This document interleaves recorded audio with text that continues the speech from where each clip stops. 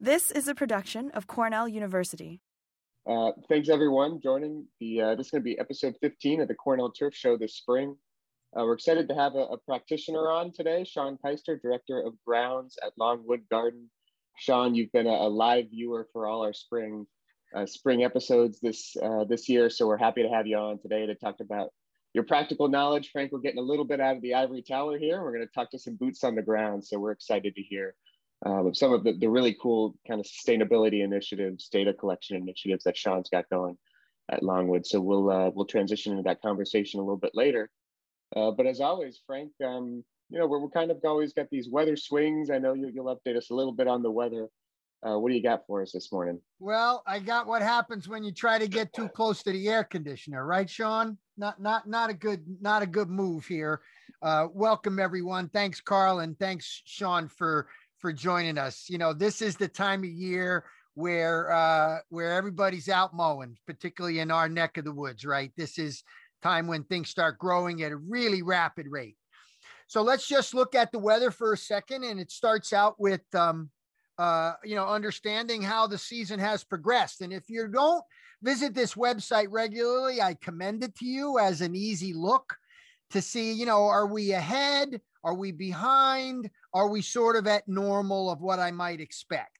Now, you got to remember, normal's changed quite a bit in the last 20, 30 years with the changing climate, of course.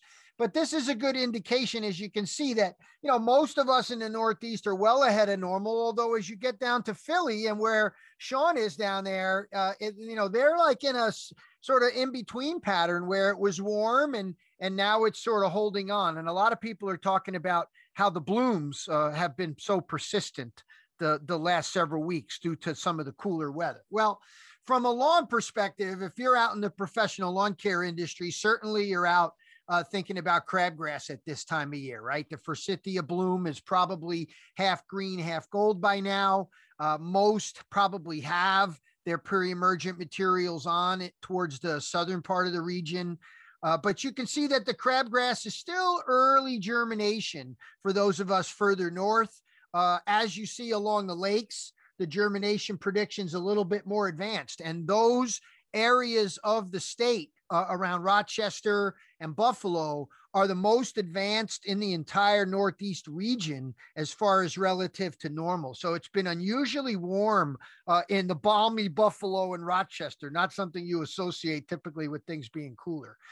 But obviously the other thing we're seeing a lot of, and this is a picture from somebody in Ontario that was, lambasting the community for banning herbicides and saying, this is the rite of spring up here in Ontario. So, many years ago, the herbicides were banned, synthetic materials were banned from the consumer market. One of the few places in North America where that happens and is regularly enforced. The municipalities as well do not use and haven't for almost a decade now any herbicides. So they rely a lot on corn gluten meal and Fiesta. Now here in our country, we use 2,4-D and other broadleaf herbicides. And there are two formulations that you can typically buy these products in, either the ester or the amine. And it's worth noting here as the favorable time for both ester and amine begin to progress. If you're going to make a spring application, which is not always my favorite recommendation because it's unlikely to give you a complete kill, the best chance you got is by following these models that have been developed around timing in the spring, movement of photosynthetic material from the leaves to the roots that has some chance of getting some long-term kill here. So this is really the only guiding principle we can give you on good broadleaf herbicide use in the spring is try to use these models that are available at our forecast website to do this. Now, nothing's going to stop people from going out and doing the 5-in-1, right?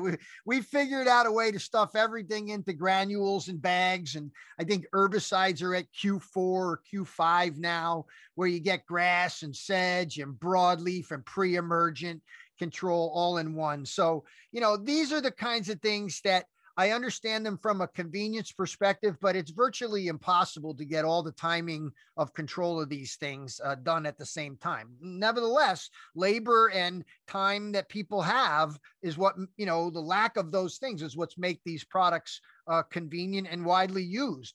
But none of us in the professional ranks would necessarily defer to something like this, I would hope, because we have some flexibility and knowledge to know when is the right time to do things. So as we move forward and we start talking about growth and get into our discussion with Sean, we'll start out with one of the things that gets and keeps things going, and that's the moisture. And while we like the hanging around Rich Buckley that wherever he goes, it's going to rain, he is likely to be in a drier part of the region. Now, what's not known, number one, is it's been fairly dry as you get into the center part of Pennsylvania and into the Hudson, into Orange County and New York and down in the Allegheny Plateau. You see some really dry spots there as evapotranspiration levels start to build. Now, you notice in the other map that's projecting out into May, the second week of May, there's a line between normal and above normal precipitation that looks like it's at the bottom of Pennsylvania and excluding South Jersey. Now that's the line that's going to move. And as that line moves over the next couple of weeks, we're going to have more or less rain, wet to the north, drier to the south. It's going to be cooler to the north and warmer to the south. So in general, we're going to see some very interesting shifts in growth. Number one, temperatures are going to be much warmer in the evening time, which is going to keep the average above normal. And that's going to keep the cool season grasses well on their way to active growth. Now, we had Bill on the show, Bill Kreiser on the show a number of years ago. It felt like a number of years ago, Carl.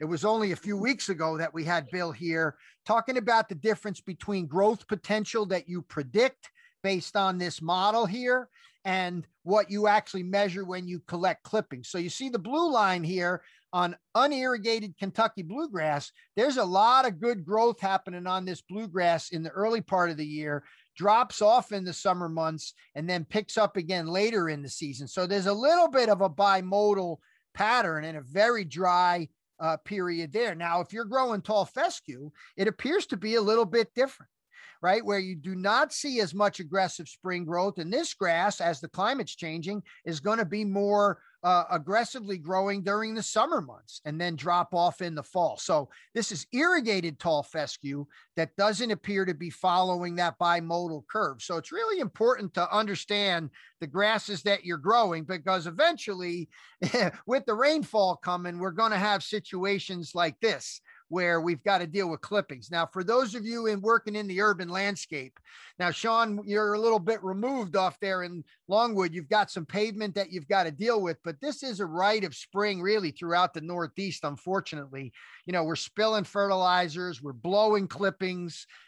We don't want to use blowers, so we got people out there trying to brush the pavement with the clippings. And, we turn a lawn that should be a green filter, right, where it's filtering these things, into a gray funnel, right? We're putting all these clippings into this gray funnel that allows the things to get into the waterways. And I've been a sort of really beaten on this the last several weeks, and just reminding everybody about our urban fertilization guidelines that was developed a number of years ago by our scientists up here in the Northeast.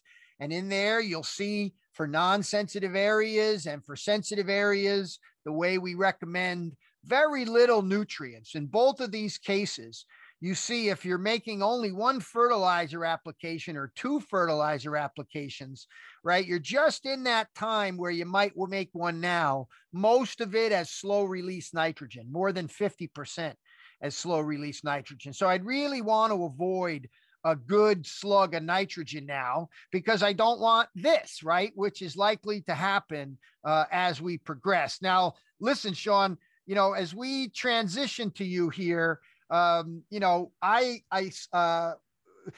know you've done a lot with watering, but because this time, and we're going to have you back on, don't worry, to talk about the watering and the cool stuff that you do with that. And I know you were an early adopter of the in-ground sensors and the UGMO technology. So I certainly want to have you back to talk about that. But today, I want to talk about the way you mow these things, because this has been a consistent point of discussion among people. Now, certainly in a formal garden like this, you see the striping. I remember when you built this beautiful little amphitheater there. This is just such a beautiful thing. For those folks that have never visited this spectacular piece of land, you got to get yourself down there to see the great work that Sean's doing. I don't have any of the patterns there, Sean, but I do have, some of the data that you collect, like when you start mowing, and you can see, it's very variable there. It looked like you were mowing earlier. It's something that varies a lot over time, but it is a piece of data. It looks like you're not mowing in some areas there for reasons. And of course, Dan talked about this at Cornell a number of weeks ago, where we've been doing it and promoting it for using less gas. I picked up this picture because I thought it was cool of you guys mowing with the fly mow. This is a lecture, I guess, you gave at Longwood not long ago. And here are the questions for today, pal. As you look at the 22 years managing 170 some odd acres there at Longwood, I'm sort of interested in how things have evolved over that time. And where you've made adjustments. Both, I know I want to hear a little bit about mowing. Certainly, I know we'll hear about watering. And then, as you've collected data, how's that helped? And then, a lot of people listening or tuning in, are wondering, well, that's really good. He's at Longwood. I don't know where to start, right? Where's a good entry point? So let me stop sharing and take a look at you and start with that first question. 22 years at a place like that. And I know, I guess we've known each other at least 15 of those years, interacting since you had me down there. Tell me what it's like, how it's changed over the years. Well, thank you for having me on. I told Carl, this is like my TED Talk. So this is the rock stars of turf. So I appreciate it. It's an evolution, right? I came here 22 years ago. I remember the day I drove up for my interview, coming off of Route 1, coming through the main entrance and thinking, this is very naive of me then, how easy it was going to be, because all I saw was yellow, meaning we had dandelions everywhere. And it was an evolution, because at that time and place, Longwood wanted to do everything they could sustainability-wise from a turf standpoint, and that meant we were not allowed to put broadleaf weed control down.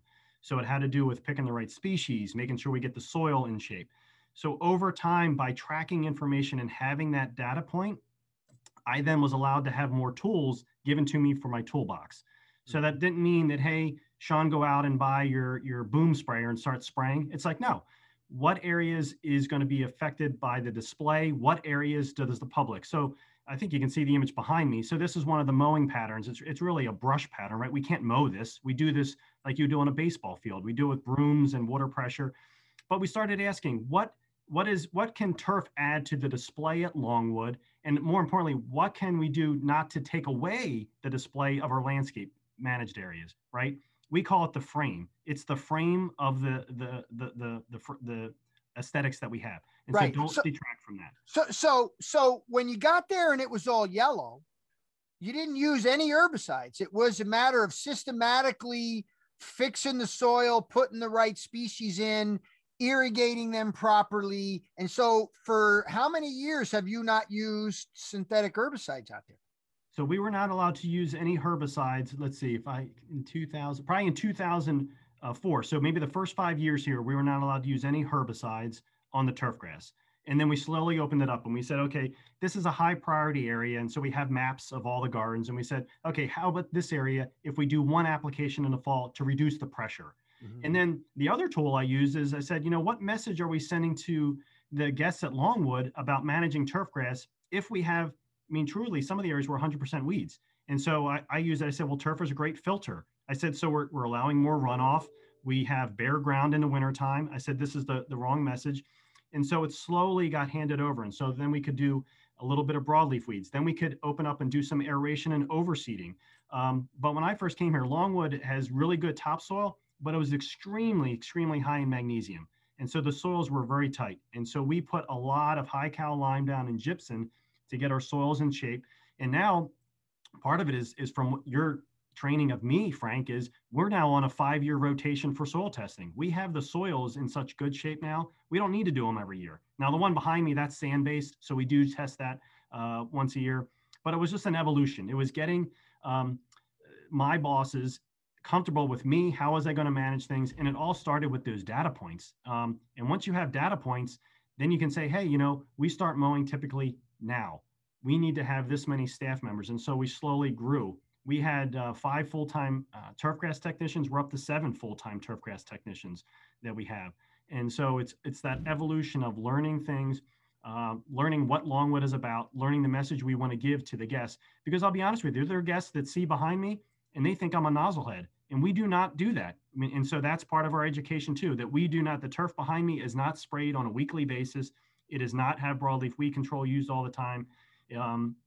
You can do that if you get your soils in shape and you do the right strategies with things. And so that's part of our mission. So little by little, you've had to adapt to allow certain things to, remove some shade issues, improve traffic flow. And I would imagine that was a big deal during COVID, that traffic created a stress maybe you hadn't seen in the same way. I don't know how you guys restricted during that time. But one of the things that it does make me wonder about is it is like an afterthought. I mean, most people are not thinking about, well, yeah, Sean, okay, the grass, would you please cut it? If you cut it, it looks good. I mean, we get this a lot. Mowing solves a lot of weed problems because nobody notices them if they're not flowering until you bring it to their attention. Oh, we have bare ground. Oh, we have this. So I guess, again, we got a lot of people listening and might be saying, yeah, I can't even get them to pay attention to me. I can't even get them to realize what's happening. What were some of the earliest steps you took to say, hey, we got to fix this? And here, before you even embarked upon a plan, I feel like so many people can't get their own administrators' attention for these things, or their own bosses in a lawn care operation attention for these things. What advice would you give those folks? Well, first it starts with, you got to be professional, right? That's the first thing. So I'm a stickler on terms, and I'll pick on my crew sometimes when they use it. It's not just turf, right? And we're not mowing guys. So they are turfgrass technicians. They all have 4-year turf degrees. And I said, we're here to elevate that. I said, just like we have horticulturists here that have a lot of years experience, the same thing from turf. I said, so you have to look at it through that lens and communicate it through that lens, that you're not just out there mowing. So like, I'll have the hort team sometimes, they're like, you guys just mow. And I go, no, that's not what we do for things. Or they'll say, well, you can go get sod, right? Sod is like carpet. You buy it by the yard. So if something goes wrong, just go resod it. And I go, no, that's not our sustainability initiative. That's not what we're trying to do. We have that tool in our toolbox, but that shouldn't be our first gut feeling. We need to protect the turf, or we're going to set a stage up.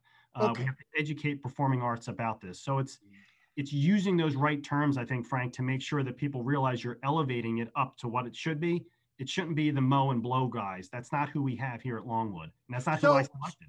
Well, it's clear that what you've been able to do is communicate it, and it's clear that you've got a staff that can do it, but you've also had to make adjustments in equipment, in the way you do line trimming, are you under pressure for energy use? And then, to lead into my next question, have you raised the mowing height to mow less? Have you found areas where you mow them less frequently? And what does it take to manage that less frequently mowed area versus a regularly mowed manicured turf like behind you? Because I think a lot of people look at them, Sean, and they say, oh yeah, well, they're not doing anything over there, right? They stop mowing, they're not doing anything, as if it's no management. And I wonder if you couldn't talk to us a little bit about what that looks like to manage a area you don't mow as much intentionally. Sure. So that's a great question. So those of you who don't know, so Frank was part of our peer review group back in 2012. And one of the items that came out to us was, why are you mowing everything weekly? Right? Great question. So we took that to heart and we stopped mowing certain areas weekly. And Frank, I thought I communicated, I had maps, I had everything down. After 6 months, they're like, what are you doing? That's right. They're going to string you up. We weren't going to mow these areas. And so we took it too far. So we had to peel it back. And so areas that I thought were no-brainers of, these aren't going to be impacted by the guests, or the guest is going to, aesthetically, they didn't work. So we peeled that back. So probably about half of those areas that we took out, and there was probably about 3 acres worth of turf, where we said, we'll just mow monthly, right? We'll take it down. What we learned too early on is, if you stop mowing, you're going to have weeds that come in. So you make sure you stay on top of it. So we do make sure we go through with a pre-emergent, and we do a broadleaf weed control now as needed for those areas. but there are areas now that we're probably down about 1.5 acres that we only mow once a month now, that we've gotten to that aesthetic. And the other one, we use it as a tool. So one of them is in our grass overflow parking lot. What better way to keep security and other people from putting a car in an area than having the tall grass? And so instead of putting a fence up that they could take down or a string line, we now have it up so they know if they can't go in it, right? Because nobody's going to park a car in it. So we use that as another tool in our toolbox for this. But you're absolutely right. It was a learning curve. We thought we were doing the right thing. I thought I was doing the right thing, but it just didn't fit with our aesthetics. And so being a public garden, you always have to keep that in the back of your mind, that it's that balancing act between what are you doing input wise for turf grass to the aesthetic part that the guest is not going to be discouraged by. But we also did a trial in the gardens with Penn State University about using different fine fescues, hard fescues, things like that. It was one of the best trials we ever did. It was front and center. We had information on it. I don't know how much playtime I got off of that by guests asking me, as well as other people outside of Longwood asking me, what did you learn? How did you do things? And there's a local golf course down the road that learned from it, and they did hard fescue along their road edges, and they don't mow them now. And they're like, we learned this by seeing your trial. So it was just a great offshoot that we did. But it all started with, I'm very curious by nature. I want to know. I want data to back it up, right? I don't want to do a knee-jerk reaction and do a well thought out plan for things. The other misnomer too, being at Longwood, is people think we have unlimited resources. Granted, we have very good resources. We do not have unlimited resources, right? So we have to be smart about it for things. Now, going back to COVID, Frank, go ahead. We unfortunately, I don't know how it was in New York. So we were put in the bucket of casinos and movie theaters. So we were closed for 2.5 months. So we were an outdoor venue that was told we had to close until we could get to the green phase. So PA did red, yellow, green. We couldn't even open in yellow. So it was the most disheartening thing to know that we have 1,077 acres, 350 which is open outdoors. We could not let a guest inside. It was heartbreaking. We're working on that now because it's part of an education. We need to educate our government about what Longwood is about. But from a knee-jerk reaction, they put us in the wrong bucket and we had to stay closed. And it was heartbreaking to see in the spring, one of our best spring displays ever, our 1,000 tulips that came up, our geophyte display. Nobody could see them.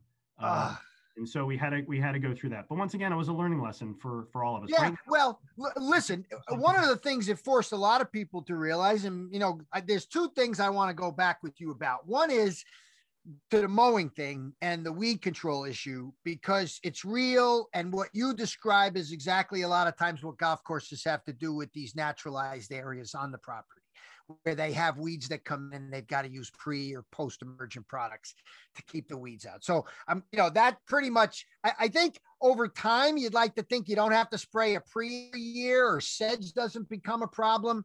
You can't get away with it, can you? No, not true. Not true. We have not hit that sweet spot where we can skip that. Okay. All right. So that's the first thing. That the first thing there, what was the second thing we were talking about? The fine fescues along the road, still growing. Yep. The use of data over time. That was the transition I wanted to make. Thank you very much for bringing up data. You say you had data points. You must have people above you who understand data, idea data, and have understood it for a while. Saying like you've been at it for the last 15, 20 years. How do you start that? Is it simple numbers and, simple things like the first time we start mowing? That's something good. We should know that and track that. How do you decide what data is good to take and what can be made of? Well, a lot of it comes back to Frank, our budgets. And so by having like our start mowing date, I can say, if we're going to contract out an area, I know historically it's going to take 26 cuts a year, right? Or if the growing season is longer, I say, hey, to our accountant, this is why it cost me 2 extra cuts, right? The growing season, the temperature was this. So by having that data, you have to justify everything that we do now. Just about all of our species of turf here, we do turf type tall fescue. We look at the NTEP trials. We look at the best ones. And our mowing height, to your point, is we mow at 3 to 3.5 inches. So we mow taller, right? We could probably go down to 2.5 inches, but I say, why? Like, why are we doing that? Going back to, we want the guests to leave and say, well, if Longwood's doing it, right, I can do this at my home lawn. I don't need to be doing that, right? We're constantly learning. We're constantly giving out that education to them. So we can hopefully change that perception and change the image. Mike, quite frankly, something's got to change. I mean, you brought it up, the 5-in-1. I love going to Home Depot and seeing stuff like that, and I laugh. I'm like, oh, please. Well, listen, this is what the grassroots exhibit at the National Arboretum was going to try to do a while ago. I'm so glad to see you committed to that. And Carl, how about some questions? Are there any questions or comments you have for Sean? Yeah, so I think one of the things you mentioned, Frank, is for some of the people listening who have very few resources and are trying to communicate to their bosses. Sean, I hear you talking a lot about how you had to kind of scale up your resources when you started at Longwood, kind of identifying, so you're starting with these data points, and then you're kind of scaling up based on priorities. You talked about varieties, you talked about soils. How important is it when you first go to your boss and start talking about, hey, I need some more resources? How important is it to prioritize and try and create a plan to scale up when you go into that first sort of conversation with, with the people above? No, absolutely. I mean, you have to have your vision, right? So you say, this is where we're at. This is where I want to get. These are the steps that it's going to take incrementally to get there. And so the first step for me was, hey, we're mowing everything the right way. We have the right species in here. The soil's where it needs to be. How about we have this next tool and we start prioritizing where that tool is going to be used, right? So it's not you're asking for a significant amount of dollars. It's a little bit, right? And then we got some savings. The one item I didn't mention is we used to use all organic fertilizer here, and we went away from that. And so now we only put down fertilizer in the fall. We use a slow release product called Duration, and that cut our fertility in half. So I had a huge labor savings from that, as well as a product savings that I could then roll and say, hey, I'm doing this sustainable item. How about I use those dollars for this other tool that I need? And it's all about that. And luckily at Longwood, we're all on the same page in terms of our vision. We want to elevate, we want to do things, but we want to keep it in a sustainable way. And once you do that, you can do it. The stuff behind me, right, that didn't happen overnight. That wasn't year 5. That wasn't year 10. That was much longer. That was me pushing my folks to keep them engaged and to keep them wanting to do more. I'm like, can we do this, right? And the pattern behind me is one of our senior turfgrass technicians. He took it to heart, and he's been doing this for 5 years now. And he comes up with all this himself. And I just stand back and go, wow, that's amazing. It's amazing what we did. I'm wondering, Sean, when you didn't get the visitors and it was just you guys doing the work, did you notice bad habits about the way you guys moved around the garden? Are there some places you drive mowers, like on golf courses, everybody drives? A lot of people were shut down and they could, there was no golfers to complain about. It's like, oh, look, the area is still dead. Maybe it's us. Did you get a look at some of the things that you do through a lens that you hadn't seen before and make some adjustments based on that? So when it first shut us down, which was March 13th, not only did it shut the guests down, from a staffing standpoint, we prioritized. So we were just gearing up to start mowing, and we were told nobody that was not essential. So I could come to work. My team couldn't come to work for the first week. So I'm sitting here sweating bullets going, if we don't get them here, we're going to have a hayfield. And then I had to tell them the unfortunate news, which I repeated to them. I said, you will never hear me use these words again. I said, but due to the pandemic, just mow the grass. I said, you just need to keep it maintained. I said, don't worry about string trimming. Don't worry about edging. I said, because we didn't know what our staffing level was going to be given it. I mean, if you recall back, we truly thought the sky was falling. We didn't know what was, so we told everybody, stay away, come here. The guys literally came in for 2 or 3 days a week and they just cut. It's like, just cut it, just cut it, just cut it. And that was the same point too, where the conservatories that we had to start making hard decisions because we were gearing up for the next display, right? What do? We have a greenhouse full of crops. Well, the next one is coming in. What do we do? And so we had a lot of heart-wrenching decisions to make about the compost stream and where these plants were going.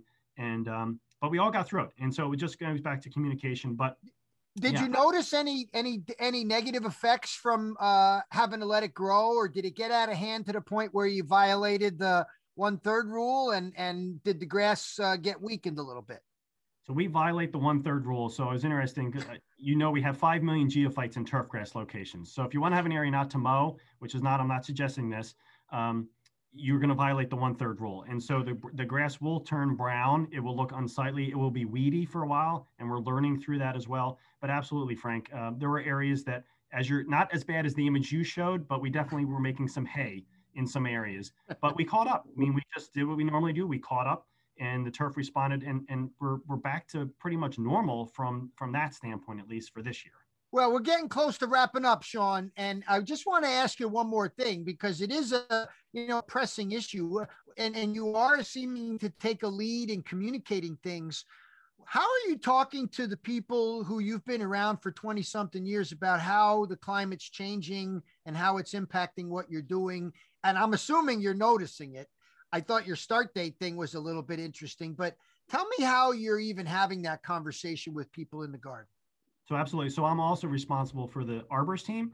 And so the nursery woody plant production team. So we've started that, Frank, from the tree side, where we know now we have climate change models that the Forestry Service worked with us on. And so we have a 100-year model that'll tell you which species are going to be declining in habitat, increasing. And so when we go to put a tree back, we now use that model to do it. And we also have a specimen tree replacement plan to preserve our historic trees. So we unfortunately, right when that pandemic started, 180-year historical cucumber magnolia, national champion cucumber magnolia uprooted. We luckily 15 years ago had a cutting from that tree. And so we've replanted that tree in kind to preserve it. We call it keeping our hand on our founder's shoulder. And so preserving the past to move forward. And so we have a genetic replica now that'll be tethered to that historic tree, knowing that we've kept the genetics alive. So we're all over it now. I am so glad I asked that question, Carl. Aren't you glad I asked that question? Sean, what a joy having you, pal. It's so great to see you. And thanks so much for taking the time to chat with us. I'll look forward to doing this again when we're talking watering, because that stuff that you're doing is really worth everybody hearing about. Thanks a lot, Sean. Carl, it's all yours, brother. Yep, as always, Sean, that was awesome. It's great to hear what you guys are doing at Longwood. So for our listeners, viewers, Longwood Gardens down there in Pennsylvania, to go check it out. If you're not watching, the visuals behind Sean that he's got of those aesthetics of the turf areas are pretty cool. So I appreciate you coming on, Sean. We'll see everybody next week. Our Thursday golf show, we'll have Jim Brosnan on from Tennessee. We'll be talking some weed stuff. Always exciting. But until then, take it easy, everybody. See you guys next week. Sean. Thanks so much. This has been a production of Cornell University, on the web at cornell.edu.